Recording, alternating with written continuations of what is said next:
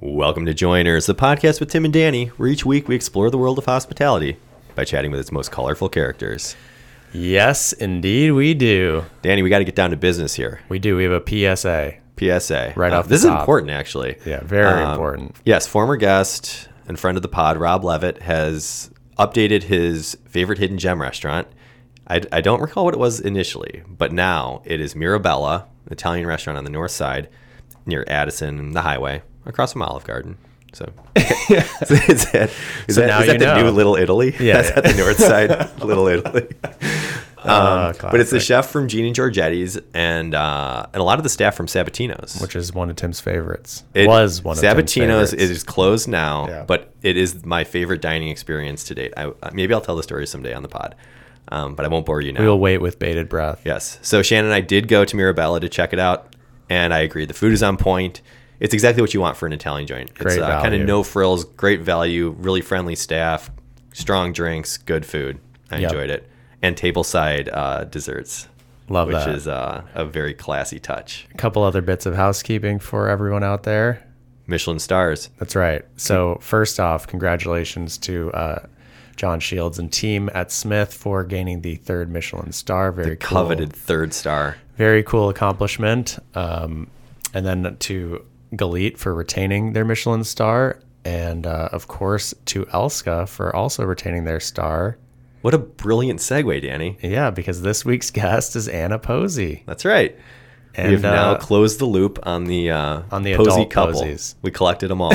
On the Posey couple, for Yeah. sure. We had David. I think David was like our second episode. Yeah, he was kind enough to come on when we had awful audio, Bad no acoustic audio. paneling, Yeah. and we really didn't know what we were doing. Look how far we've come with the addition of 150 foam acoustic panels. Oh, man. But yeah, it was a great conversation with Anna. She's super easy to talk to, great energy. It was fun to hear about her journey from kind of the art world into the pastry world and beyond. And fusing the two. Yeah. Getting artistic with their pastries. And, it kind of, it dawned on me that pastry and art are pretty well linked. Yeah. At the ripe age of 37, you made the finally mental made the connection. connection. Yeah, that's cool. Yeah, but just, in terms of plating and the composition and the real... No, it makes a lot of sense. It's an art. I would There's say, artistry yeah, there. it's very artistic. Yeah, Yeah, it's interesting because it's so precise, yet also artistic. that's right. Perhaps a perfect blend. Yeah, So enough with these spoilers. We'll get on with the show. So please enjoy our conversation. with Anna Posey.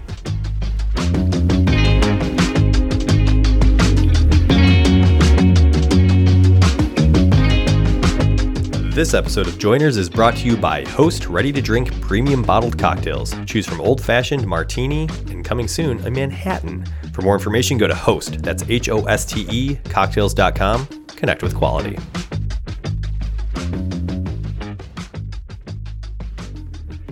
I'm okay with coffee, but like the acidity is starting to get to me, so I just think I'm like, Yeah, maybe I should drink water. When I drink instead too of much coffee. without food, I feel very anxious. Yeah. And I'm like, oh, it's just because I haven't eaten. I've had a full pot of coffee. That could be it, maybe. What coffee do you Maybe I guys need drink to at eat. home? David, I don't know what it is. He refuses to drink the coffee that I make, so I don't know if I just make really shitty coffee or what. But he like purposely buys like the pre-made like concentrate stuff, and I'll like brew. I like Intelligentsia at home or La Colombe. Wait, so which you're is kinda brewing boring. coffee Yeah. and David won't touch it? Yeah, he won't touch it. And I've like brought it up like, is it something I'm doing? But I'll do like, I used to do Chemex, but now I just do like more automatic drip. Yeah. But I don't know. What do you think is the most snobby thing that David does? Coffee related? Yeah, other than that. Coffee related? No, he's like, Is he pretty he's like particular when it comes to anti-snob.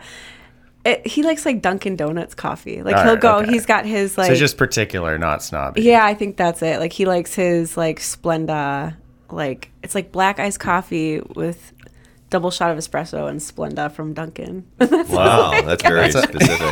That's a very specific He's got like David the app. order. This will just be a David bashing session. I love that. Yeah, we were texting yesterday, and he was trying to plant some questions in here. So Oh, he we'll see told what me, happens, and he's yeah. like, I didn't have anything. I was like, you don't, 'cause I'm perfect. No, I'm just kidding. He was gonna. He's like, I wasn't sure if I should tell them, but he's got the only thing he could think of was I'm just like notoriously bad at like speaking. So, and You like sound pretty good remembering. so far. Oh, okay, thanks. But I can't specifically like phrases like the elephant in the china room, or like what it was called. So like mixing, I idioms mixed and up. stuff? Yeah, I put like two together, and I shouldn't even try to like say them anymore because I know like as I'm speaking, I'm like I don't know the end of that one. Shannon does that constantly, and I Really? prefer the messed up one. It's like a Sancho Panza situation where it's like it's always more interesting and funnier. And sometimes those stick more than the actual ones. Yeah, that's true. I don't like, and I have a terrible memory too, obviously. But so I don't remember them. But David has a whole notes section of like Anna's sayings. So That's like you could awesome. ask. He'll That'd be give a it fun to you. segment. Maybe Yeah, we'll put that in the intro. endearing. It's a good like maybe at least 10 of them, 15. Yeah. Wow. All right, cool. Yeah. That's all he's got on me though. Well, we have started recording. Just so everyone knows. Thank you. Full disclosure. Thank you, Danny. Don't want anyone to feel Okay. like they're getting tricked. Cool. I'll put on my podcasting voice now. I'm gonna clam up. Maybe we yeah. shouldn't announce when you start. I know. Well, Just start recording. Tim sometimes says that. He's like, just start recording. But I feel like for the person who's on, Yeah. that's like why you would say. Yeah, I mean, you know what you're getting into when you sign up to come, I guess so, yeah. But yeah, It'd be it's funny nice to to do know it like I an guess hour official. like we've been recording. That was Or always like the on. person thinks you're recording and you haven't, and just Yeah, like, like, I okay, got so none now of another that. hour of this. Yeah, that was just the appetizer. All right, so you're from outside Milwaukee, and you have been interested in food and pastry and stuff for how long? I feel like my whole story is kind of corny, but I've been baking since I was really little. But it was kind of just one of those things like we just always did it with my mom, or like my mom would just let us experiment with food. So we had a Betty Crocker. It was like that red Betty Crocker book. I don't remember. I think it's just like the Betty Crocker baking book. And my mom would let me like mix things and make cakes. And I remember like baking pretty early. So I think I've always been into cooking. My mom was a great cook. How early is early? I mean, I remember there's like a video of me when I'm like 4 Wow, on like yeah. a booster chair thing, like mixing pretty early. stuff. But we'd also make this stuff called like oobleck, we called it, where you're just like mixing anything from the pantry and then like seeing what it looks like. Like you're not eating it necessarily, but like she Unless was just it's very good. Yeah, I would try it probably, but like she was just a very encouraging, creative person. It's cool. My dad too. And so they just really kind of let us do our thing. And like, I've just always been drawn to baking. And I remember always making my dad this one, it's the silver cake in the Betty Crocker cookbook. And I would make it for him like pretty frequently. And sometimes it'd be good and sometimes it'd be bad. And I think back then, I remember thinking like, I don't know why it's not turning out this time. But it was because I was just adding whatever I wanted to this cake and then baking it. And then I would put as much frosting as I could on top and as much, all the sprinkles. And this is silver cake, or This is was the silver cake. so yeah. it was always different. But it was always just like, yeah, like, oh, we don't have baking powder. We don't need that. Yeah, Like, fair enough. You're 6 years old. You don't know. So do you think he was pretending, or do you think he just loved it? When it turned out well, he still claims it's the best cake he's ever eaten. But Could you make it today?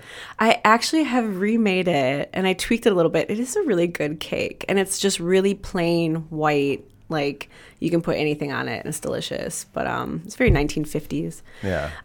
So wait, what is a silver cake? So silver cake is like this it's very white. I think it uses cake flour, white sugar. It's like reminiscent of like a box cake basically. Yeah.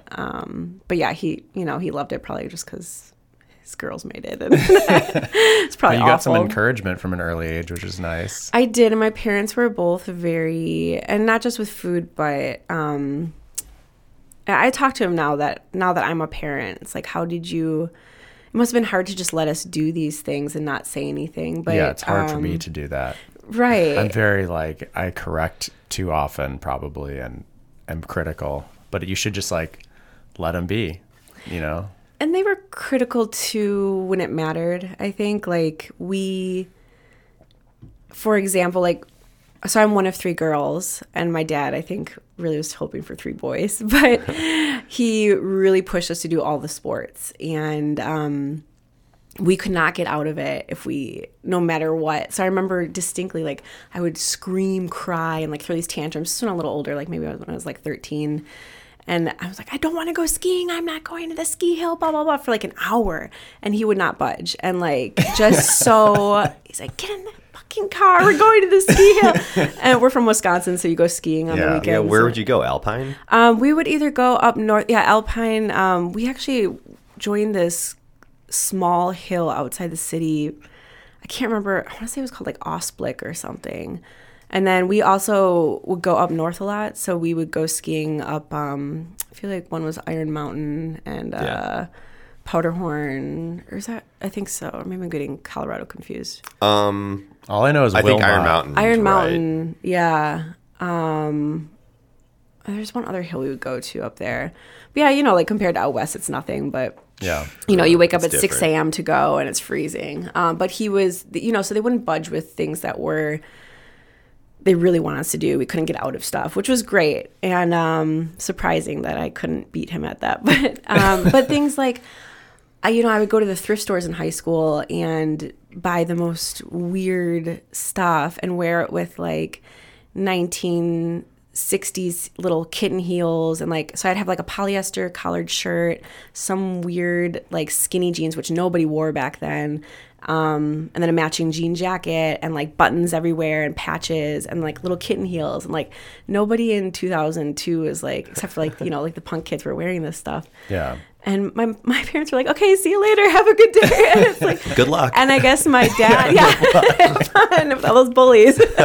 And later my mom would say my dad would like, she would stop my dad from saying stuff to me. And like, cause she's expressing herself. Yeah. She's like, Harvey, what does this matter in the long run? Like, you know, this is her way of showing who she is and she's figuring things out. So like, we have a reputation in this town, damn it. Yeah. Like, and my mom was so, you know, they just don't care about that stuff, which is like, so yeah, I still ask them. I'm like, how did you guys do it? It's so hard. And now, are you a good skier now?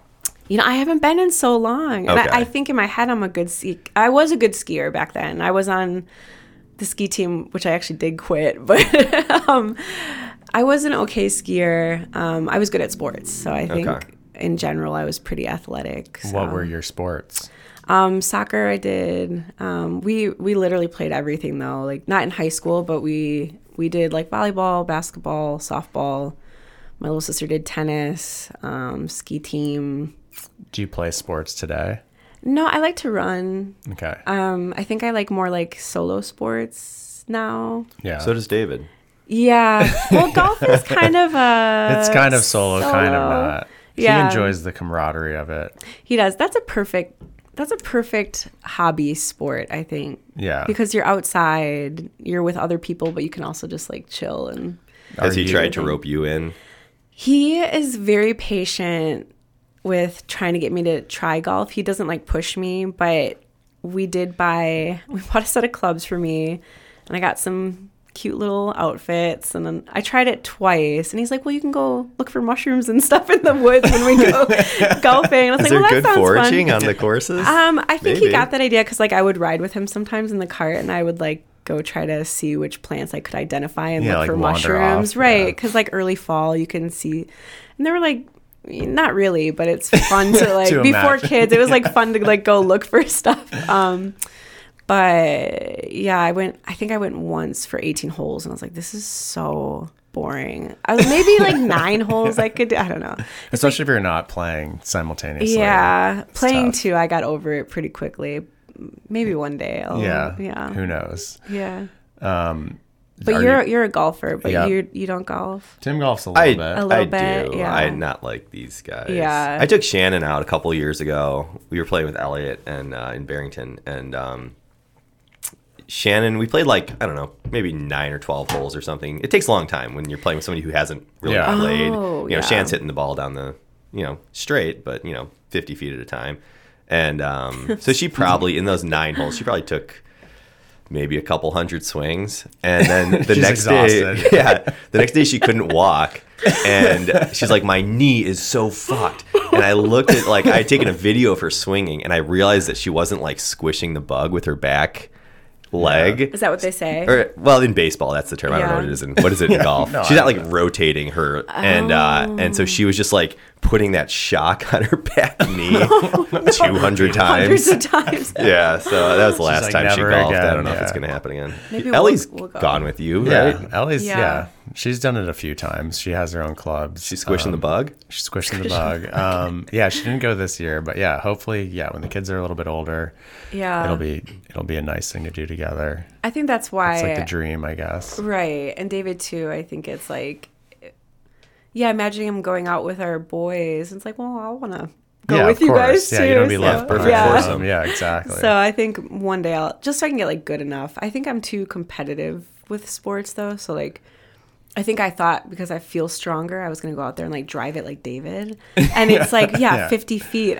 So you get really frustrated. Yeah, oh Yeah. my God. It was Yeah. the most, I mean, I took like a few lessons when I was young and then hated it. Would play reluctantly like once a year, always super frustrated, hyper competitive. Yeah. And then like it took me, 20 years of being away from it to like start to play again. And I took some lessons and then became more competent and my enjoyment really skyrocketed. But it is such a insanely frustrating sport. Yeah. And you could spend your whole life Yeah. trying to get better. And thinking you've found something and then it's gone the next day. Yeah. Just nonstop. But anywho. Yeah, don't aside worry, from we the can golf- cut all that. I hate golf. All right, so you're the artistically dressed high school kid. Okay. Athletic, do you go to art artistic- school? Yeah. In high school, I stopped doing the sports. Yeah. Okay. Because it didn't fit in socially with what you wanted to do. Yeah, I think I've always gotten along with everybody. Like it never like socially. I think I've always gotten along with everybody. I was not a cool kid, but I think high school is that chance you can like meet people that you actually get along with and find your group of friends. So I don't know. I think I remember freshman year, Anna was excited. I think I was in theater, like, but not. I was a thespian, so like I was into like the stage, like the props and everything. And like I remember really wanting to do like the scenery and stuff. So I've always been very That's cool. artistic. Yeah. And that I've been doing since kindergarten. I've always been very artistic. And my mom's an artist, so she's always been pushing that. And all my art teachers push that. So I think for me, high school was a chance to dive into that more. So yeah, I got into like theater a little bit, but not acting. It was, just like the sets and everything. And then I had a crush on some guy in theater too, but that didn't work out. And then, Oh no, was he the lead or was no, he? he was like a set guy and he Okay. was super nerdy and it just, Yeah. nothing ever came. I don't think I talked to him ever. Like maybe once I talked to him, I was like, hi. Very awkward. So yeah, I was an awkward, nerdy, but nice art kid in high school. Found my group of friends. And are you like, you have a talent for baking very early and you keep doing it? Is it just something that's kind of like in the back of your mind, but you're something that you're never thinking about pursuing professionally?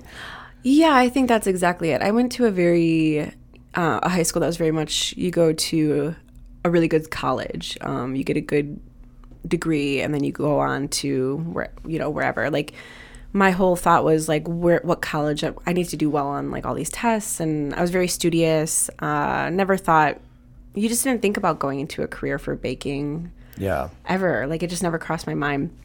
But yeah, I was still baking. Probably, I remember being playful with it when I was younger, but not in high school really. Remember eating a lot, but that was pretty much it. And we were very self-sufficient, so we would make ourselves food and stuff, but nothing like, I know David was cooking at a young age, but I don't think we were really doing anything too crazy. Yeah. Definitely like baking, but cookies and nothing crazy. Yeah. So yeah, we were still, my sisters and I, we all kind of cooked and baked a little bit. But yeah, I got more into art, and the art teacher in high school really took me under her wing as well. And I started signing up for more art classes, more art focused things. And by my senior year, I knew I wasn't going to go to like the basic like state school or whatever. I think by my junior year, I knew that. And I was very set on going to an art school, which my father was not super excited about. But But eventually he was like, if you're gonna go to a good art school, let's get you into the best art school. So we literally went. I think we visited some liberal art schools too, but we visited Micah, SAIC. So Micah's in Maryland, in Baltimore. SAIC is in Savannah, Georgia. We went to RISD in Rhode Island. SAIC in Chicago. And then I applied to MyEd. So I got into all these schools, applied to MyEd, which is in Milwaukee, where I'm from. And they ended up giving me like almost a full ride. So I ended up staying in Milwaukee. And then, which is a great school. It's a little bit smaller. And they have they have a couple really great programs, but they have a really good industrial design program, which my father, I think, was really hoping I'd go into, but I ended up going into painting and drawing. So I was there for 4 years and got my BFA in oil painting and printmaking. Cool. Which Did you is commute? cool. Did you just live at home? No, I didn't. I lived in Bayview. I love Bayview. I like Milwaukee in general. It's a fun city to spend time in. Milwaukee's a very cool city. It's very, like, going back to high school, it was a very cool. So instead of going to like high school parties, I found my group of friends. We would go to like, basement shows and like hang out with all these really cool. There's a great music scene in Milwaukee, or used to be. And that was like really my high school era. It was just like going to these basement shows, meeting these really cool open people, very friendly for the most part. I was kind of like already in this scene when I went to MyEd and moved to Bayview with my then boyfriend. I was there for all 4 years and I liked it. It was the right place for me at the time. I think I've always been kind of a homebody. So I was very scared to move to RISD in Rhode Island and like be with all these like cutthroat artists who like really like, it was like so intense and it was so impressive to me. These people who were, even the portfolio to get into RISD was just so intense. Yeah. And I think it just wasn't right for me. It's hard to turn down like a near full scholarship as well. Oh, right. That too. My parents, it's so expensive. So yeah, that was really helpful. Obviously made the decision pretty easy too. So that was kind of, I'm going to MyEd. Yeah. But yeah, it was good. So you graduate from art school and how do you end up getting into pastry? So I feel like from art school is like the start of this, maybe like a snowball of just like doing whatever. Yeah. I just like Anna's Odyssey. Yes. And like, it's just so, I've always been like that too. I've never had like a 5-year plan or anything. Yeah. I kind of am that person who goes with the flow and I'm starting to just appreciate that's who I am. And like, I think I surround myself with people who are more planned and, regulated, which is good for me, like my husband. Yeah. Seems like it worked out. It worked out well. But so I graduated from art school with my wonderful degree in painting and the hyper valuable BFA. So my dad was right. Great. So I remember I applied everywhere, and this is like, I feel like the job market was probably great in 2008. Like the only job I could find was getting a job in. Wait, what? Well, that was like, was it bad? It was like, it was like recession time. Was it? Okay, that makes me feel better. Yeah. I was like, we graduated in 08. Yeah, we all graduated in 08. Because I was like, why can't I find a job? It was tough. Yeah. Okay, so that's how I started working at. Yeah, I was like bar backing and yeah. Oh, that makes me feel better. I've had that on my shoulders for the last. If you got out in like 06, that would have been cool. Dang, just missed 2010. Yeah. So the only job, so I'm applying everywhere, right? Yeah. And I'm like, man, I have such a like. And you're in art school, all these teachers are like, you're amazing. You're going to do so well and do all these great things and blah, blah, blah. And I'm like, well, the only job I can find is folding T-shirts at Urban Outfitters for $7 an hour. Like, what am I going to do with my life? So that was like it's just one of those moments that you just, I think I moved back home with my parents. I'd broken up with my boyfriend. I moved back in. So they live just north of the city.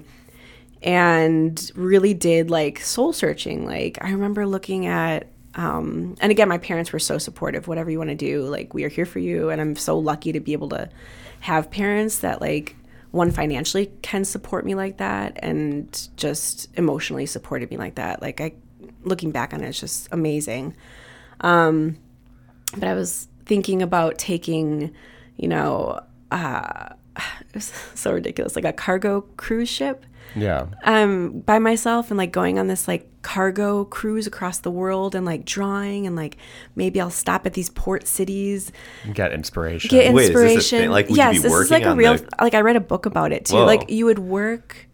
No, you would have to pay, I think, but you could work if you wanted to, and a lot of actually retirees do this. This was, I can't even believe I don't even know how I found out about this, but I had such a romantic kid. Like, I had all these romantic ideas, like maybe I'll go draw on the streets of Florence and like sell my paintings. And that was like who I was out of art school. And I remember my father even bought me this book too. He's like, well, here's a book on, if you're going to do it, here's a book on cargo ship cruises. And I didn't do that. I ended up doing AmeriCorps. Okay. So, and AmeriCorps is a good. Where did you do AmeriCorps? So I again applied all over. I knew I wanted to do this very specific version of AmeriCorps that was more hands-on. It wasn't like in the school system. It was just you go out into the world and do these things.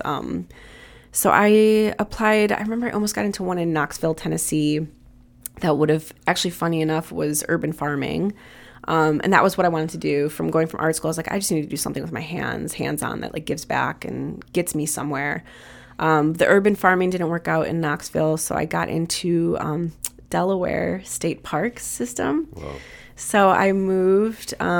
Started foraging right away. I started, it's funny how your life just comes full circle. But so my parents packed me up. I had Bazooka at this time. I got Bazooka in art school, which was our old dog who actually just passed away last year. So it was me and my dog, and my Volkswagen Golf. Went cross country to Delaware, and I wasn't like in a cool part of Delaware. It was just like, like Delaware is. My grandpa was from Delaware too. Oh, really? Where? Yeah, from Dover. Oh, so that I was in Dover. Okay, That's the capital. Dover is the capital. Good job. Yeah. Dover is like, there's like a main street. So it's, if I remember, it's Wilmington is the North County. I think there's just 3 counties. So it's like Wilmington, Dover, and then the South Beach area, which I'm forgetting the name.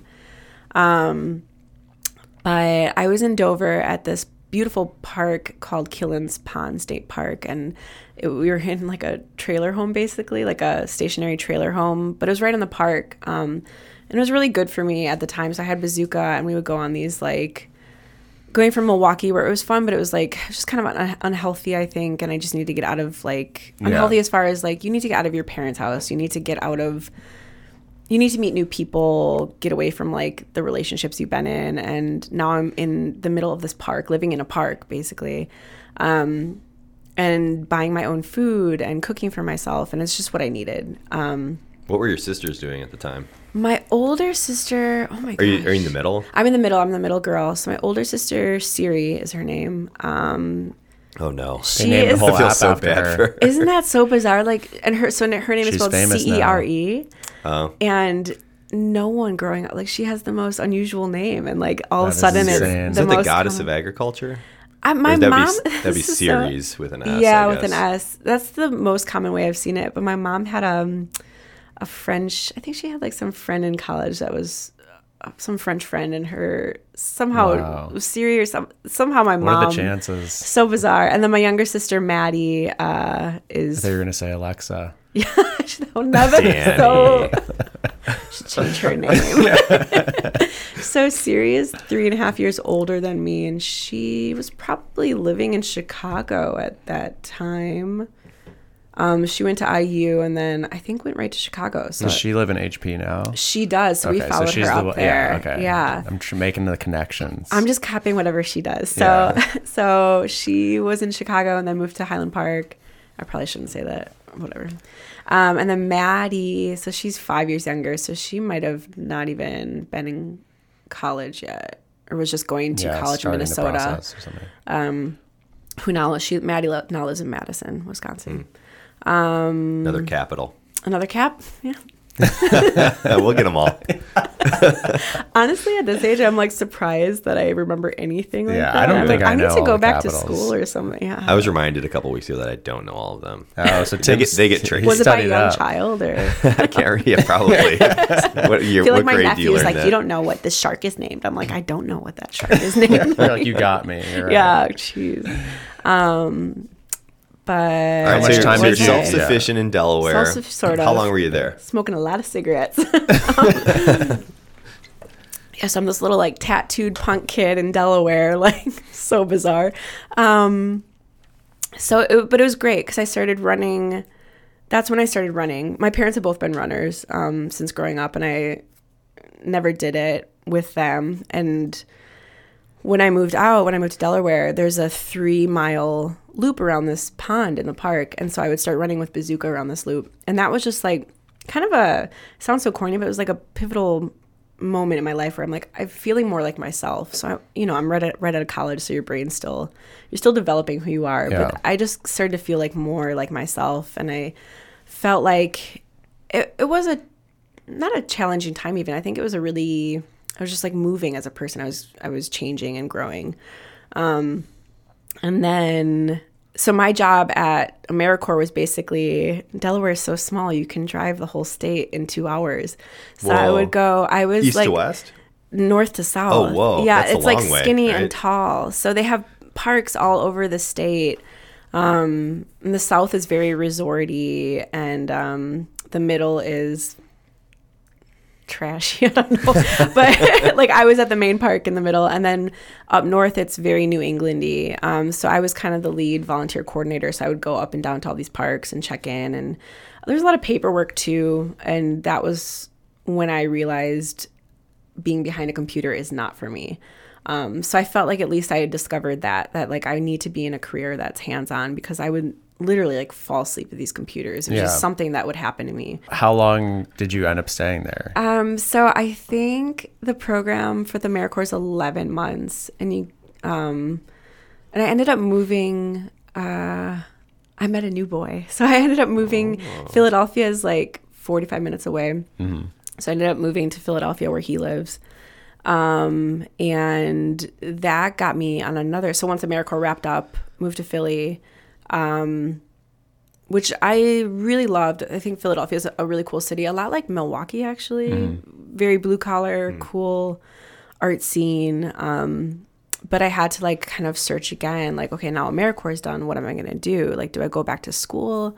But if I go back to school for my master's in painting, I automatically become a teacher, which I didn't want to do at the time. At least in my mind, that's what you do. I did an internship with an interior designer who didn't pay, and not even for gas. And we had to like drive all over the city, and she was just awful. It was interesting. I did like a graphic design thing for a little bit, and nothing really clicked. And then it was that light bulb moment that you have that, oh my God, what have I been doing my whole life that I absolutely love to do? I'm like, well, I could just do baking as a career. And this is when I think it was becoming more popular. So I don't know. Toasty was becoming a thing. And all that stuff. So this was probably, so I graduated art school 2008. 2009 was AmeriCorps, maybe like 2010, 2009, 2010. And I was like, oh my God, I can go to school to become a pastry chef. And for me, it's like, I want that security of being able to find a job where I want to go. And at that point in my life, I thought I wanted to travel more, because I was just starting to do that a little bit with AmeriCorps, where we got to go to New Orleans and like help out after Katrina. And, there's still stuff going on that they had to clean up. And I just thought that's what I wanted to do. Oh, I could go to a different resort town and work at, everyone needs macaroons in their life, and that's what I thought I was going to do. Or I could go on a cruise ship and go be a cruise ship pastry chef. So anyway, my parents again were like, well, if you're going to go to pastry school, we want you to go to the best pastry school. So there are really only a couple options if you want to go just for pastry, and there are 2 in New York, and there's 1 in Chicago, and I'm sure there are more now. But back then, those 3 were the big ones. I didn't want to go to Johnson Wales or go to CIA and get like a full culinary career or full culinary degree. So yeah, I went to French pastry school in Chicago, which was the last place I wanted to go because my older sister was there and my family was, an hour and a half away. And I was like, I don't, everyone moves to Chicago after Milwaukee. Like, I don't want to go to Chicago. So my idea was I was going to go to French pastry school and then move away immediately after. Look where I am now. But Chicago, yeah, French pastry school was awesome. So did they set you up with the internship at Blackbird? Oh, okay. So going back, okay. So while I was still in Philly, I think I had just applied to French pastry school, and I had reached out to the two main chefs at French pastry school saying, I'm living in Philly for the next 6 months. Not even, I think it was like I had like 3 months left on this lease, and I was like, this boyfriend sucks. I need to get out of here. So I run away from my problems. So I had 3 months left, and I emailed these pastry chefs like, what can I do while I'm in Philly? Where should I go to learn before pastry school? And there was a restaurant called Le Bec Fin, or I think Le Bec Fin, which is I think closed now officially. Yeah. Mm-hmm. And I was like, okay, sure, I'll go there. I know nothing. And like, I think ignorance is definitely bliss in my case. It was just the place to be if you want to study French or work in a French restaurant in Philadelphia. It was, fine dining to, it was just like the most fine dining restaurant in Philly at the time. And Chef Perrier was the chef there, who's this little French guy who smoked cigars in the building, would like run up and down the stairs, and you would so the pastry room was on the 3rd floor, and he wouldn't really go up there as much, and he was very nice to the pastry chef, but you would hear him in like the basement just screaming at these grown men, like awful, and the cooks would be on the staircase just like freaking out in the stairwell. It was just an awful experience, I'm sure, for those people, but for me it was very like, it was this new challenging thing that really opened my eyes to this whole new world. And to me it was a lot like art, because these people are working so hard at this craft, and I could see myself doing this, and I was like, oh my god, it was like starting at the bottom, but there was just so much to learn, and that was so exciting for me. So yeah, so I walk into Le Bec Fin. I think I was there for a month and a half, maybe, as an intern, unpaid again, because back then nobody paid interns. Looks like you were there at the end. It closed in February 2012. Yeah, so it was probably 2009. Yeah, I was only there for like a month and a half. So what was that month and a half like? So I basically, like a rude awakening? It was, I'm walking in, obviously I know how to crack an egg, but I'm the kind of person is like, is this how you want the egg cracked? And like, how do I weigh this on a scale? Like, I was that green. Yeah. And I was with these two women who were a little bit older than me. One of them, Emily, has since opened Machine Shop Philly. They were both, they grew up in the culinary industry in a way that was kind of old school. So they kind of treated me the same way. And I, didn't thrive off of that, but it kept me focused and it kept me learning and wanting to learn. What were some like hard lessons that you learned in that month and a half? Just to like shut my mouth, sort of. Like, I don't need to I think I naturally come off very bubbly and over the top, and I think I'm just like, it's just like my natural, like I'm a more reserved, like I would call myself an introvert, but I'm also very like, hi, how are you? I'm Anna. And like, that just like didn't fly with them. So I just need to like simmer down a little bit and just focus. I'm also a sponge though. So I just like picked up, I would watch them and everything they did. I would naturally just write it down and like learn from that. Were there things that you had brought from baking, like, at home growing up or wherever, that you tried to bring over there and they're like, no, we do not do that this way? Yeah, like things breaking bad habits. Yeah. Yeah, I mean, I think I honestly didn't have any habits to break. Like, I just didn't know. Like, the thing with the egg, like, I didn't even know. I would ask her, okay, so this one person would always look annoyed with everything I did. So I just learned to ask her, which was probably even more annoying. Like, okay, well, how would you like me to do this? And how would you like me to do that? And they're like, you don't put dry ingredients on the bottom. You put them on the top in a blender sort of thing. Yeah, just don't be stupid. Yeah. But eventually I think they noticed I was good at the more artful things. So they had a whole dessert cart at Le Bec Fin. And so it was, I think 8 to 9 different cakes, and then they had the floating islands that you would do every day, that you'll flottante, and then at the time they had poached pears and pineapple. It was just very old school French.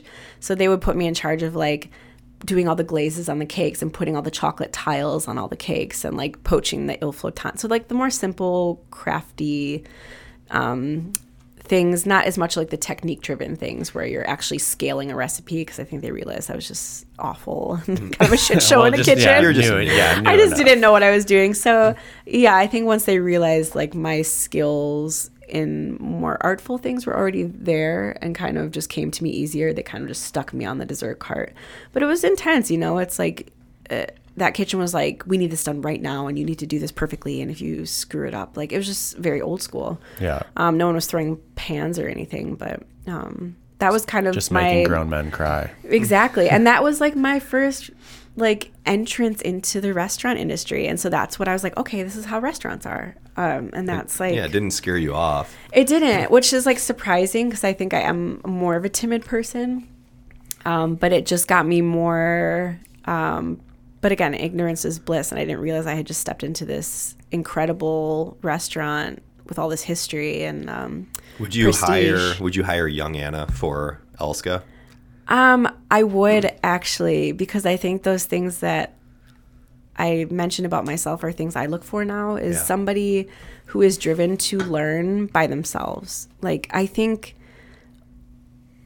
David and I can only push our cooks so far and only say the same things over and over again. We don't want to say things over and over again. So if we can tell you once or twice how to do something, and to find someone who's like, oh, I can do that, or think on their own, this doesn't look right, what did I do wrong, to ask those questions. I think somebody who can just ask questions is like amazing, and write down the answer afterwards. That's incredible. And I would hire, I've hired like dishwashers before and taught them how to do pastry, and anybody can learn if they just want to learn, I think.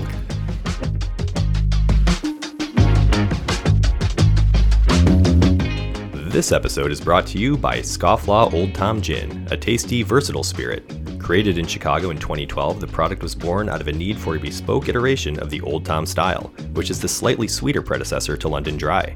Scofflaw Old Tom Gin carries classic notes of orange peel, juniper, and coriander, while balancing on a subtle floral edge thanks to the addition of osmanthus blossoms.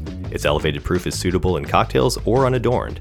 Scofflaw Old Tom Gin, complete your bar.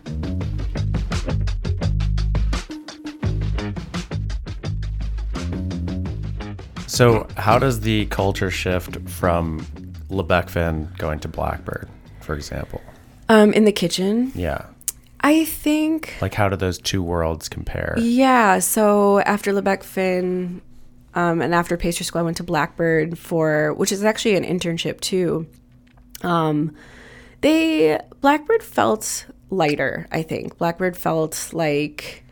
There was a more handsome person in the kitchen. I was like, all I remember is David. No, I worked I was under Chef Patrick Fahey, who to me was like the best pastry chef in the city at the time.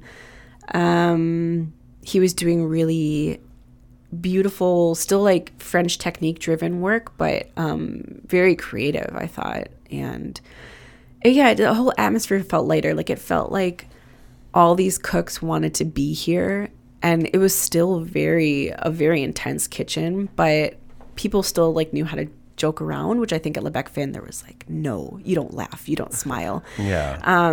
So Blackbird just felt like this sort of camaraderie that I hadn't felt. Like a breath of fresh air, relative to the like militaristic Le Bec Fin. Right. And I guess at Blackbird you're also around the cooks, where at Le Bec Fin it was just me and the two pastry chefs and the executive pastry chef. So Yeah, and David was there. But yeah, you get to see like the cooks cooking, and there's this whole restaurant vibe that I hadn't seen at Le Bec Fin, where Blackbird is so small and intimate. You are just part of this whole like living and breathing thing. So it was very, I loved it. Yeah. But it was hard. And then Blackbird actually is such a small kitchen that they didn't have room for me. So like 2 days out of the week, I had to go to Publican, which had just opened, and like go help out on pastry there. So we had to split our internship, which was supposed to just be at Blackbird, at now Blackbird and Publican. And then I get to Publican, and it's like, what is this place? Like, so the food was so good, the most beautiful produce and meat, and like, I can't remember when Publican opened. It was probably like a year or so after it opened. But, you know, they like really were doing all these like beautiful, we called it farm to table stuff, and had all these relationships with these farmers and vendors that I hadn't seen before. And I just really like fell in love with that. And the camaraderie at Blackbird was amazing. But at Publican, it was just like, this was just a crew that, was in the thick of it. Like, they were so busy back then, and just so talented, and really took me under their wings, and I really fell in love. Where do you think you found your voice as a pastry chef? I think so. I had to leave. I think when I left pastry, so after my internship at Blackbird and Publican, I went to Everest for a little bit, and then I can't remember my own career path. I went to Everest after. I was actually a line cook at Publican. This was before I went to Everest. Oh, whoa. So you transitioned from pastry into savory. Yeah. Where you learned to get pans hot before you put food in them. David, did he tell you that story? He did tell me a story like that. Son of a bitch. Okay. Not about you. Yeah. Sure? But that's pretty funny. I'll hear the story about you, though. That's good. Okay, so my internships ended, and there was no room at Publican for pastry at the time. And again, I was like, well, what do I do now? But they offered me a job as a line cook, and it was a real, like, pivotal moment again. I had to really think about this. And I was dating David at this time. And yeah, I was like, well, I wouldn't want to do this at any other restaurant. And this is the one restaurant where I know they would all team up and teach me together. And yeah, it was just like the right place at the right time for me. So I was a line cook for about a year and a half. It started as like an oyster shucker. And the old chef at the time was like, oh, yeah, you can start at oyster. It'll be so easy. Like, we'll all help you. Like, anything you need. I'm like, oh, okay, oyster great. Program over there. It is. Well, yeah. And then you get people who want, like, you get like 6 dozen oysters at a time. You're like, and then 6 more. But anyway, man, yeah. But that wasn't even the hard part. The scariest part was he didn't tell me before I accepted the job that oyster person is the only person who makes staff meal for the entire restaurant. So you have no help from anybody. It's a hell of a double duty. Dude, Jeez. I was like, dude, you just hired a fucking pastry cook straight out of school. They're like, it's cake again? What the fuck? I don't know. Yeah, it was like, you can just bake some stuff. I'm like, what am I going to bake every day? Savory cookies. Oh my God. Honestly, I think that's like the most stressed I've been in my entire life was cooking for, and these were amazing cooks at the time. Yeah, like high pressure. Went on to do amazing things, and like they all had great resumes. So, and they were awful. Like it was a great, like I liked this environment. Like they were very, they're assholes to you in the day, but at night we'd all go out for beers. But oh my God, they would just like, if I put out anything, they would just rip it apart. So it was just horrible. Like I literally bought books on staff meal making. Like there was a book on how to make staff meals. Like, and back then, the internet is just becoming like a resource. So you couldn't like Google all this. I mean, you could, I guess, but I didn't. I was like reading all these cookbooks, trying to think of things I could use scraps for.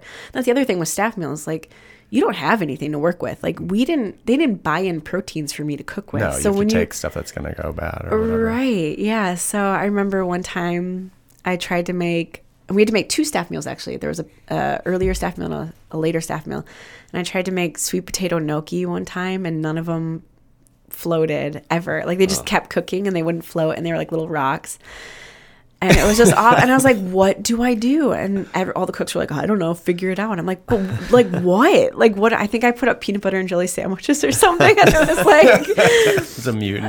I'll remember like, yeah, it was just awful. But anyway, so I was a line. Yeah, I would, being a line cook too, I would slowly work up the stations. But again, I didn't know how to cook. So it was like, I'd put a big rondeau on the flat top and just put Brussels sprouts right in a cold pan. And Brian Houston be like, what the fuck are you doing? He's like, did you put oil in the pan? No. Did you heat the pan? No. I'm just like pouring vegetables in a pan and stirring it with a wooden spoon. Like, I didn't know what I was doing, but no shade to Brian Houston. He was wonderful. And he would later he like called me up one day after I finished my time as a pastry cook or a line cook. I left and was like, I need to get back to pastry. So I went to Everest, and like 3 months in there, Brian Houston called me out of nowhere and was like, hey, so our pastry chef is leaving and we'd like you to be the pastry chef. And it was just like, oh my God, are you serious? Like 100% yes, I'll come. And yeah, so that was that. Whoa. No gnocchi this time. Yeah. Nope. And yeah, he didn't even like have me do a tasting or anything. I think because while I was a line cook, I would bake cookies all the time, and that was like my true passion. So I think I was always like baking even when I wasn't a pastry chef. So how does the restaurant influence pastry? Like, how do you take in all of those inputs? Like, this is kind of the demographic, this is the price point. Like, what are the things that determine the pastry that you can put out? Because obviously you have a wide range of skills. Yeah. You could make any number, hundreds, thousands of different things. How do you choose the things to put on their menu? Yeah, that's something I think you learn the older you get as a chef. Like for the cocktails, publican, yeah. Like younger bartenders love to make 20 ingredient cocktails. And then like over time you learn to like refine the flavors and kind of cut all the fat out and just like dial it in. Right. So like Fewer touches. Is there like a pastry equivalent to that? I think that's what David and I try to do at Elske, is like how can we make this as simple as possible with still expressing everything we want to express. But I remember like the first dessert I put up as a pastry chef had 8 elements on it. There was like a crumble, a sauce, an ice cream, a tart with marshmallow topping, and yeah, I saw you make one of these things like a banana Napoleon or something for Star Chefs on YouTube. Yeah. And I was like, wow, this thing, like, I mean, I have no idea. I'm not a pastry chef. But like just watching how intricate these recipes are and how many different ingredients there are. And each thing has to be, done in a very specific way. And then they have to be kept a certain way and then layered a certain way. It's really interesting. A lot of chances for things to go wrong. Yeah, exactly. But I do actually think... bartending or creating a cocktail and creating a dessert are actually very, very similar. And like, I kind of feel like I've always played off of the person in charge of our beverage program at Publican too, but at Elske, I think you've had some amazing talent at Elske. Yeah. And Kyle was, when we opened, so Kyle was like, it was basically, he opened Elske with us, and our flavor combinations were very similar, and he had that same idea, was just like, what do I need to create this beautiful cocktail that's well balanced? But then he would add just like a rinse of whatever, like absinthe or whatever it was, like a spritz of one thing, or like it just needs like a drop of chartreuse, whatever, and it would just like totally change that cocktail. So that's huge. And I think that's a lot like pastry too. It's like you can have a beautiful dessert. Let's say it's like a banana mille-feuille or something, or Napoleon. But then if you add like a drop of balsamic, that would totally change that whole dessert. So I think I always have pastry is fun because it's like, you know, if you're at a pub, you want a certain dessert. And I think you should create that certain dessert. But I think it should just be the best form of that dessert. So if it's a rice pudding, make it the best rice pudding you've ever had. Yeah. But I think at Elske, I try to create dishes that are just simple, but also can be kind of thought-provoking, I think, as far as flavors. So there's always like some sort of, I want it to be delicious, I guess. And that's like my end goal. Do you have like feedback from the team before it goes live? Is it just you and David? Is it just you before it makes the menu? Like, how does it go from, you know, the idea to the execution to making the menu? That has changed since I've grown as a pastry chef, I think, because now Elske's, we opened in 2016, in late 2016. So I think when we first opened, I was so nervous. I mean, I really don't have a lot on my resume. I haven't worked a lot of years under people. And so I don't have, you know, I've taught myself a lot. So I think opening Elske, I was really nervous. Like, I mean, what if my desserts suck? Like, I have no idea, really. So that was my mindset. So I would taste everything with David, or I would like vocalize things and like verbalize, you know, I'm thinking about this dessert. How does that sound? But you can't really do that all the time. Like, it doesn't really like translate. So you'd be like, I think it sounds okay. And then I would get like, I'd be like, well, you don't sound super excited, so this probably sucks. So that was kind of the mindset I was in at the time. Yeah, now you're more confident. I'm more confident now, and I think I'm still figuring my style out and like figuring out things and techniques and flavors, but I feel more confident with things. And I think David's more confident with me, which is helpful. I don't have to like, not that I need, like, we don't need each other's permission, but like, I think when you're opening something with your partner, you want your partner to like it too. So if he doesn't like it, I'm like, oh, this probably sucks. So obviously I'm not going to put on a dessert that he isn't pumped about. But do you know your each other's favorite dishes of each other offhand? Oh, from the restaurant? Yeah. His is the parfait, hands down, for sure. I don't get to eat his food anymore, really, because I'm like always home with the boys. If only you lived together. I know, what the hell? But yeah, no, he'll like cook home dinners a lot, and they're always delicious. He seems to cook some pretty epic stuff at home. He's such a good home cook. Yeah. Roast chicken and, I mean, whatever. It's so good. He just bought a steamer basket. And so he'll make just like sticky rice with like chicken thigh, and it's all marinated in like oyster sauce and ginger and garlic. It's so good. And MSG, like who knows what he's putting in there. Awesome. Yeah. It's really good. So whose idea was it to open a restaurant?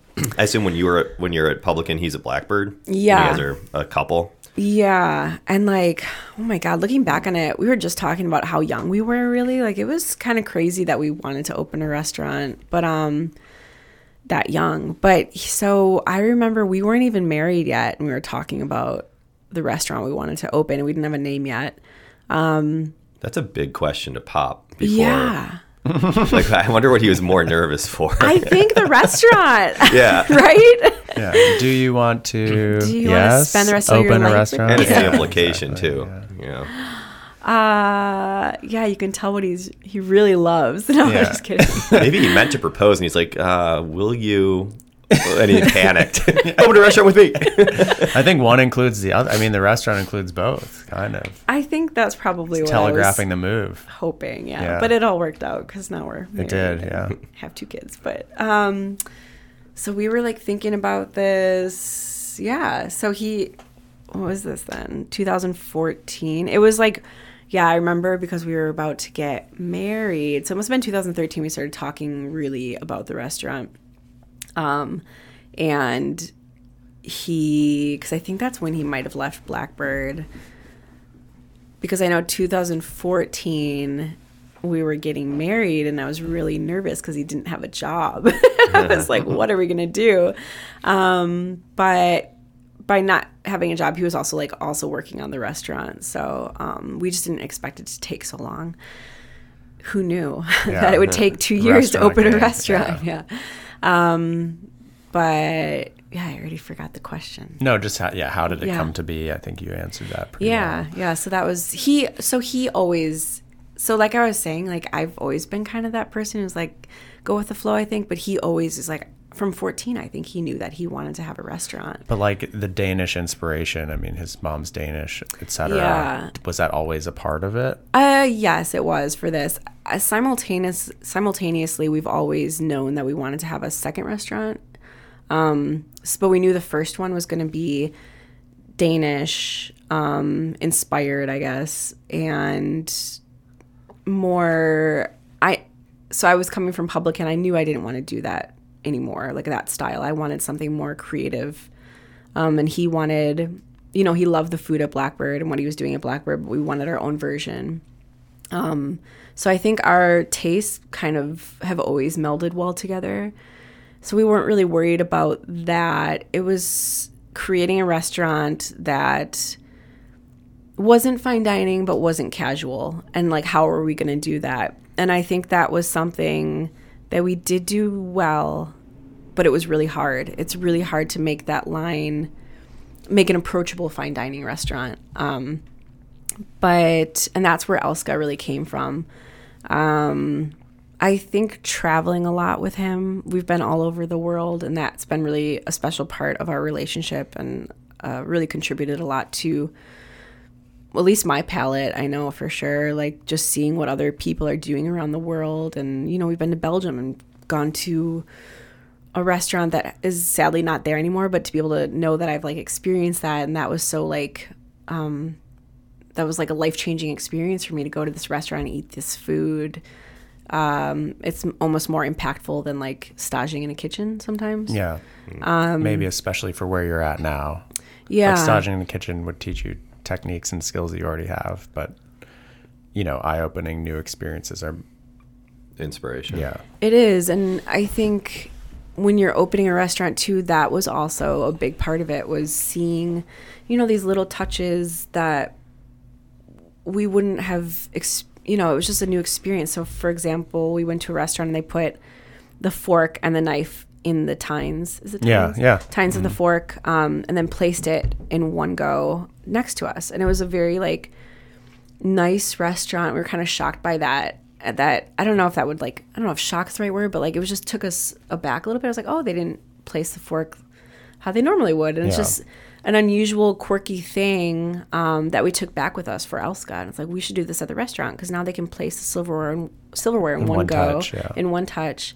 And it's just kind of a cute little quirky touch that some people don't get. And some people are kind of like, think it's, we're not doing it purposefully. But there's little things like all over the restaurant that we do like that. Yeah. I send it back when I'm at Elske. I'm like, please, separate. I prefer separate. We've gotten somebody get mad and we're like, our server didn't set our place setting the correct way. And it's like, we're doing this on purpose. Yeah. But, seeing how people around the world set up the service station and how they run their kitchens and run the bar program. And we've taken little bits and pieces from all over and kind of put that into our restaurant. And so that's been really fun. All right. Well, I think, Tim, you ready for the gratuity round? Let's hit her with the gratuity round. Oh, wait, I don't know. Yeah, it's like a lightning round of questions. Oh, no, I'm going to suck at this. Okay.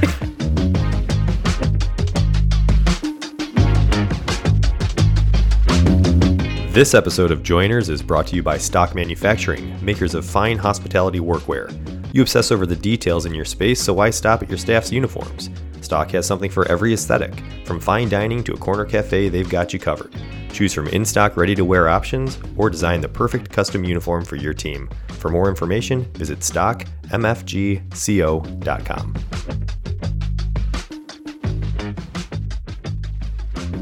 What is your death row meal? Oh, man. Okay. We're going to Belgium. What was that restaurant that is no longer there? In De Wolf. Oh, okay. Oh, it was so amazing. Okay. Death row meal. God, what do I like to... Okay. This is so... I want like an epic cheese board. Wow. I think... Cool. First time we've gotten the cheese board. I think that's like... It might be just because I'm like a new mom and that's all I craving eat. cheese. Like I just want like a really nice...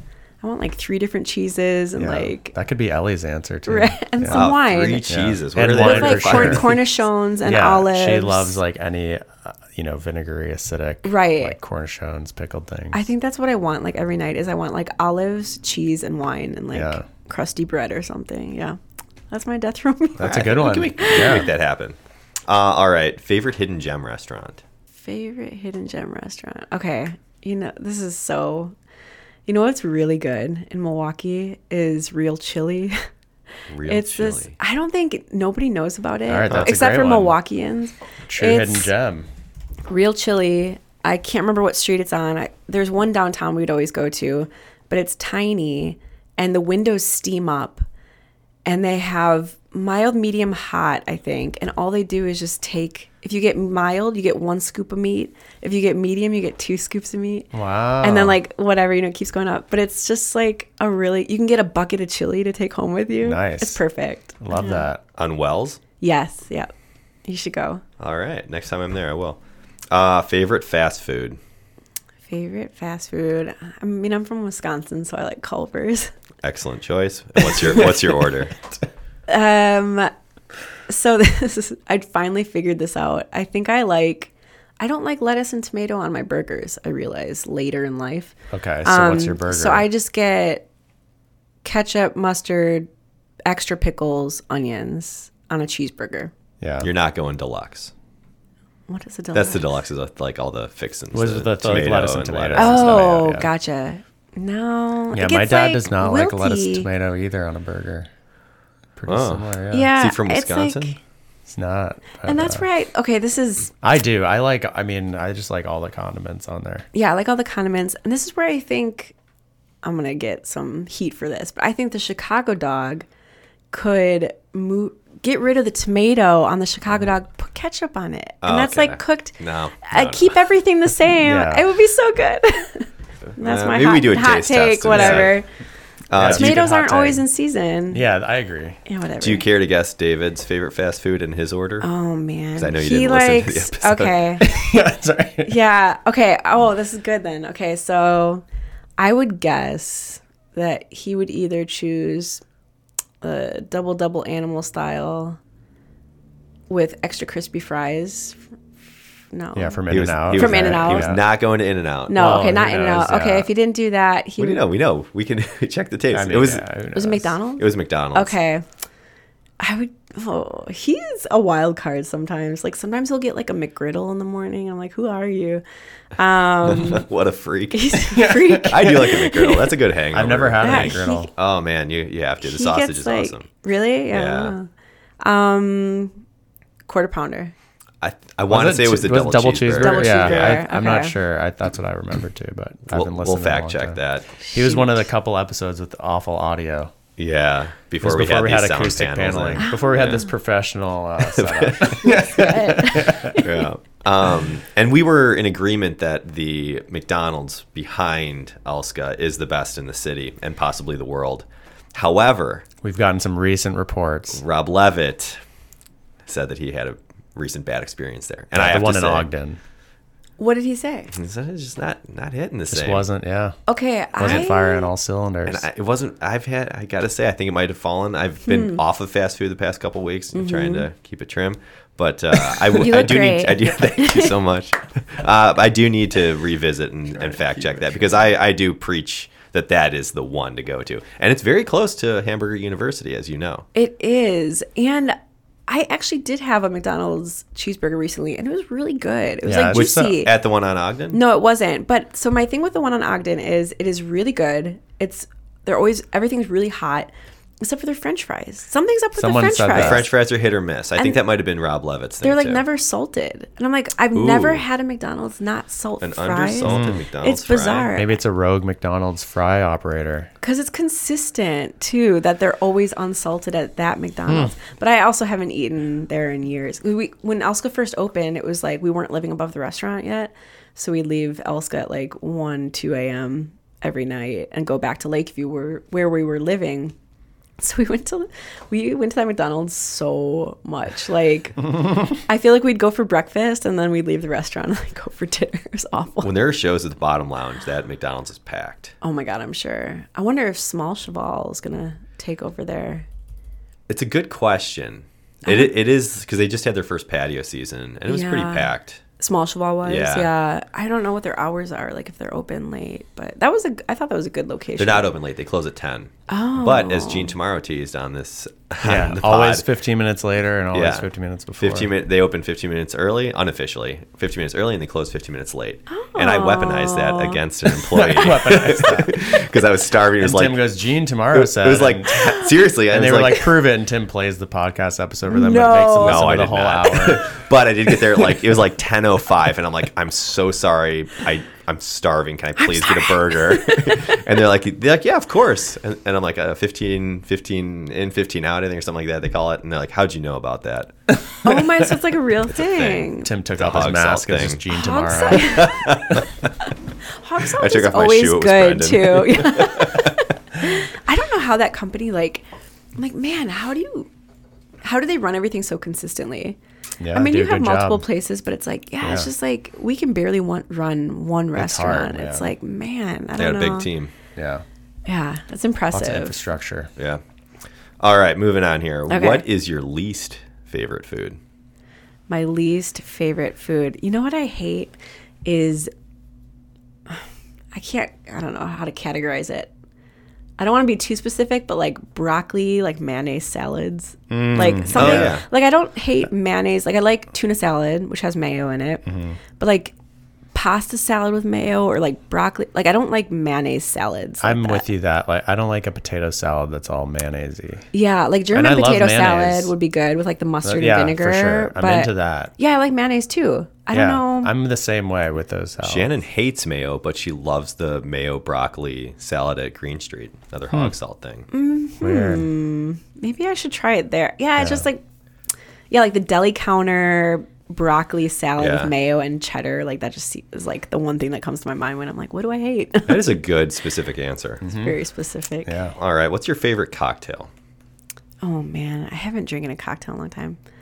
I actually really like a 50-50 gin and vermouth. That's my go-to. Is it? That's your go-to cocktail? Yeah. How is that prepared? You just take equal parts gin and dry. No, I know that, It's but so like, is it in a chilled Yeah, glass? yeah. Is You it know, up? so I like mine. So it's stirred, and then I like to have it in a rocks glass with ice. I like a lemon twist, and sometimes I do a lemon twist and an olive, Ooh, I would like that. and it's just so good. And it's Also, so simple. It protects against the bartender because depending on where you're at, they're just basically equal parts. Put it on ice for me. Even if they understirred it, Yeah. it's gonna get to the dilution point at some point anyway. That's funny because I think about that too. It's like I don't want to like put this team through all this. I don't know. I don't Yeah. want like a 50 element like type Yeah. of cocktail that they have to shake or whatever. But it's also like at home it's so easy because we always have vermouth and and you're not drinking like I love a martini and I like a Vesper, but then I'm not drinking like just straight booze either. Yeah, So exactly. It's like But Danny, you lower ABV. hate equal part cocktails. That's the one I love. Wow. I guess. wow. Okay. And there are some exceptions. Chink in You're the gonna armor. have to try it. Yeah. All right. What is one thing? What's that? Sorry, Ellie had one question to Oh, ask, but sure. just remind ask me to me? ask it. Yeah. No, let's just ask you right now. What do you got? Who makes the best croissant in the city? Oh Wow. my gosh. It's a loaded question. I really like. He moved from Soho House. Dan the baker. Dan the Baker, yeah. I think his croissants, everything is so good. Where can you get his croissants you can now? now get his. He does a Friday, Saturday, Sunday drop online, and he's at the Emily Hotel, which Formerly Ace Hotel. formerly the Ace Hotel, and he does everything is consistent. It changes pretty frequently, but I actually am like the person who just wants a plain croissant. Yeah. Or like maybe a chocolate croissant, but usually just like a regular Plain, yeah. good. And he does such a good job. All right, cool. Glad we asked. Will you brave the West Loop traffic to I might have get your to, wife? for sure. Where are you guys? We're in Humboldt Park. Humboldt Park. But yeah, going to near Tim and park near Elske and parking is like, I'll give you my garage You know, it's clicker. actually easier now, which is it's easier for short-term parking because they just changed it over to 2-hour metered parking. Oh, okay. So there's nobody on the street anymore because Oh, now nice. now they charge. So Okay, it's actually cool. not too bad. But all right, it's Yeah. good And to there are more parking garages. yeah, All right. Next question. What's one thing that's always in your refrigerator? And actually, let's go in Highland Park and in Chicago. okay. I feel like Like, what do we have in our Chicago refrigerator? And what do we have in our Highland Park refrigerator? So, yeah, we still have the apartment above Elske, which is like, I would say there's 3 jars of Jardinera in our Chicago apartment. And I just cleaned out that fridge so I know what's in there. There are like, I'm not even exaggerating, I think there were 20 different types of hot sauces in the Chicago apartment. In Highland Park, it's so sad. It's like all baby food. We always have whole milk and always have coffee. That's pretty much all right. yeah. There you go. Fair enough. What is your go-to host gift? Oh, I guess like a good bottle of wine would probably be it. We've mentioned wine a few times. What are your favorite wines? I don't know. I guess like something. I can't think of anything specific. We'd probably bring something that's not. I feel like not a lot of people like champagne actually, or like bubbly can sometimes be like not everybody loves that. So I would pick something that's either rosé or like a little orangey, but not too crazy. I don't know. That's good. I'd bring. Yeah. All right. And do you want that to be enjoyed while you're there, or is it a gift that they will enjoy after you've left? Okay, I would normally say they can enjoy it once we leave if they want to, because I'm always the host that forgets to open the other person's bottle of wine that they brought. So I'm like, here's a gift. You can, like, I never expect people to open. Yeah. Is that etiquette? What are you Same. supposed to do? I never. You I don't shouldn't know. expect it because it's like weird to also bring something that you're intending for them to pour for you. What if you just showed up with an open bottle? That's the power. I think it also depends. I think it depends on. I tried it. You lick the rim. It also depends on that's like the good, though. That dynamic makes in that sense. relationship. Yeah. Like if you're close enough with the person, like, and you're like, yeah, I picked up this thing. I think we'd all dig it. Right. And it's pretty cool to open it. Yeah. I But feel yeah, like the expectations tough. Yeah, I feel like we only really hang out with like our close friends anyway now because we never get time off anymore to hang out with new people. But yeah, I feel like there's Steve no Smith is expectation. looking for more invites over to your house. I wish we could. He's so awesome. They're so great. We live in the same neighborhood and we like never get to see him. But that's the hard part of working. Yeah. You know, our weekends like Monday, Tuesday. He's not bitter about it. Yeah, I can tell. We have a date set up with them. Okay. All right. Favorite band or musician? Oh man, God, I should have done my homework. Man, so David is like since I've met him, has like read Pitchfork religiously, like is so into learning new music, and I'm the person who's like, man, Fugazi's so good, and like I haven't listened to them in 10 years, and I'm like, they're so good. And so like I'm currently into Fugazi again, and like, but that's just, you know, that's the music I like. So I love, you know, I like The Fall and Wire and that kind of stuff, but I'm trying to get into some new genres, but I am too, and it's not working. I just listen to the same shit. Yeah, I think we're all the same. Yeah. I'm being Comfort. yeah. props to David for doing that, keeping up. Yeah, because I read some article that was like, it's very rare, like that you reach a certain like age and you actually like don't, it's like a scientifically proven thing that you don't like new music anymore. Maybe he read that new music will help his golf game. He did. You know what he read once that was, which I actually like reggae, and he hates it, but he read something that was like reggae is supposed to help your golf swing. He listened to reggae straight for like 3 months. I was like, you're listening to the Toots and the Maytals. Like, who are you? It was so funny. So if it helps There was something golf, to that. Yeah. Hey, David, I read changing diapers really helps with your follow through. oh my God. So doing the dishes in the morning is supposed to be wonderful for your drive. JK, David. Don't listen to this podcast. All right. He will listen to mine, though. He's so gonna sweet. dig it. He does. He's so he's a proud good of sense me. of humor. Yeah. All right. Favorite movie? Okay. We're almost at the end. Don't worry. There's just 30 more questions. I don't. Oh man. Okay. Favorite movie. Could also be the movie you've seen the Okay. most. This is like my. This is so corny. I love You've Got Mail with Tom Cruise and Meg Ryan, and then like No. Tom Hanks. Hanks. Yeah. Tom Hanks and yes, I hate Tom Cruise. Okay. Who am I? But it is my favorite movie. I Yeah, swear, I that's a just good watched one. it. That one, and I also really like. I would say that's my favorite. Did you know it's a remake of a movie called Shop Around the Corner from 1940? You know, I actually did know that, but I've never watched the original. I never knew that. Neither have I. Nora Ephron does it better. Yeah. Cool. All right, and then our last question. If you weren't doing this, not this podcast, if you weren't doing what you're doing for a career, what would you be doing? That has changed so much the older I've gotten. I think recently I'm like actually considering like how fun it would be to go back to school for my master's in art. Like I actually really think maybe one day I'll do that. And then also having kids, I never considered myself like a kid person, quote unquote, but like I've always been like the dog person, I think.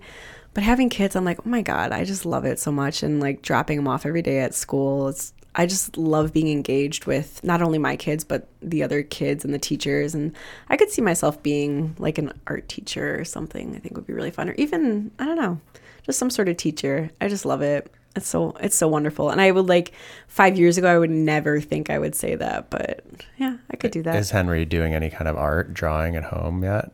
He does.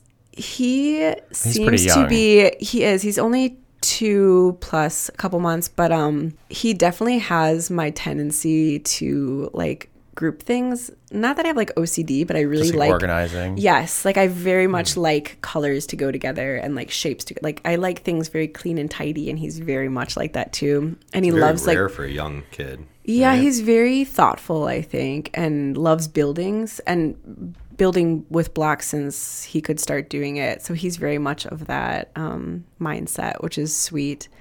And definitely he's getting more into drawing.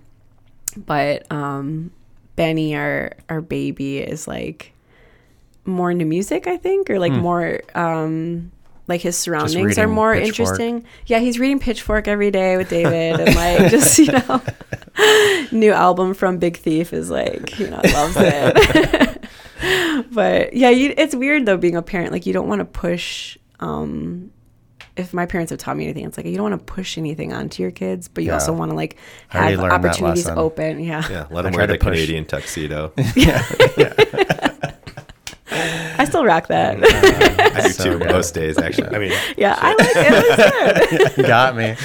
Bunch of old punkers. All right, well, that is a wrap on Anna Posey. Thank you for joining us today. Thank you so much for having me.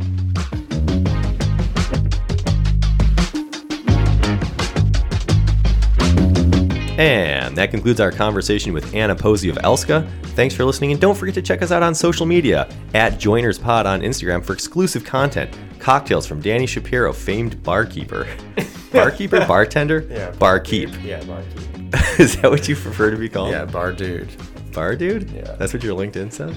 It used to say bar dude. I was like Christiana saying fixer. Yeah. And then the I think like no one liked cut it out. No, they didn't care, but I just printed 10,000 business cards. bar dude. This episode was produced by Matt Haddock, music by Captain Cuts, and reels by the one and only Joe Guzzo. Thank you for listening. We'll see you next week.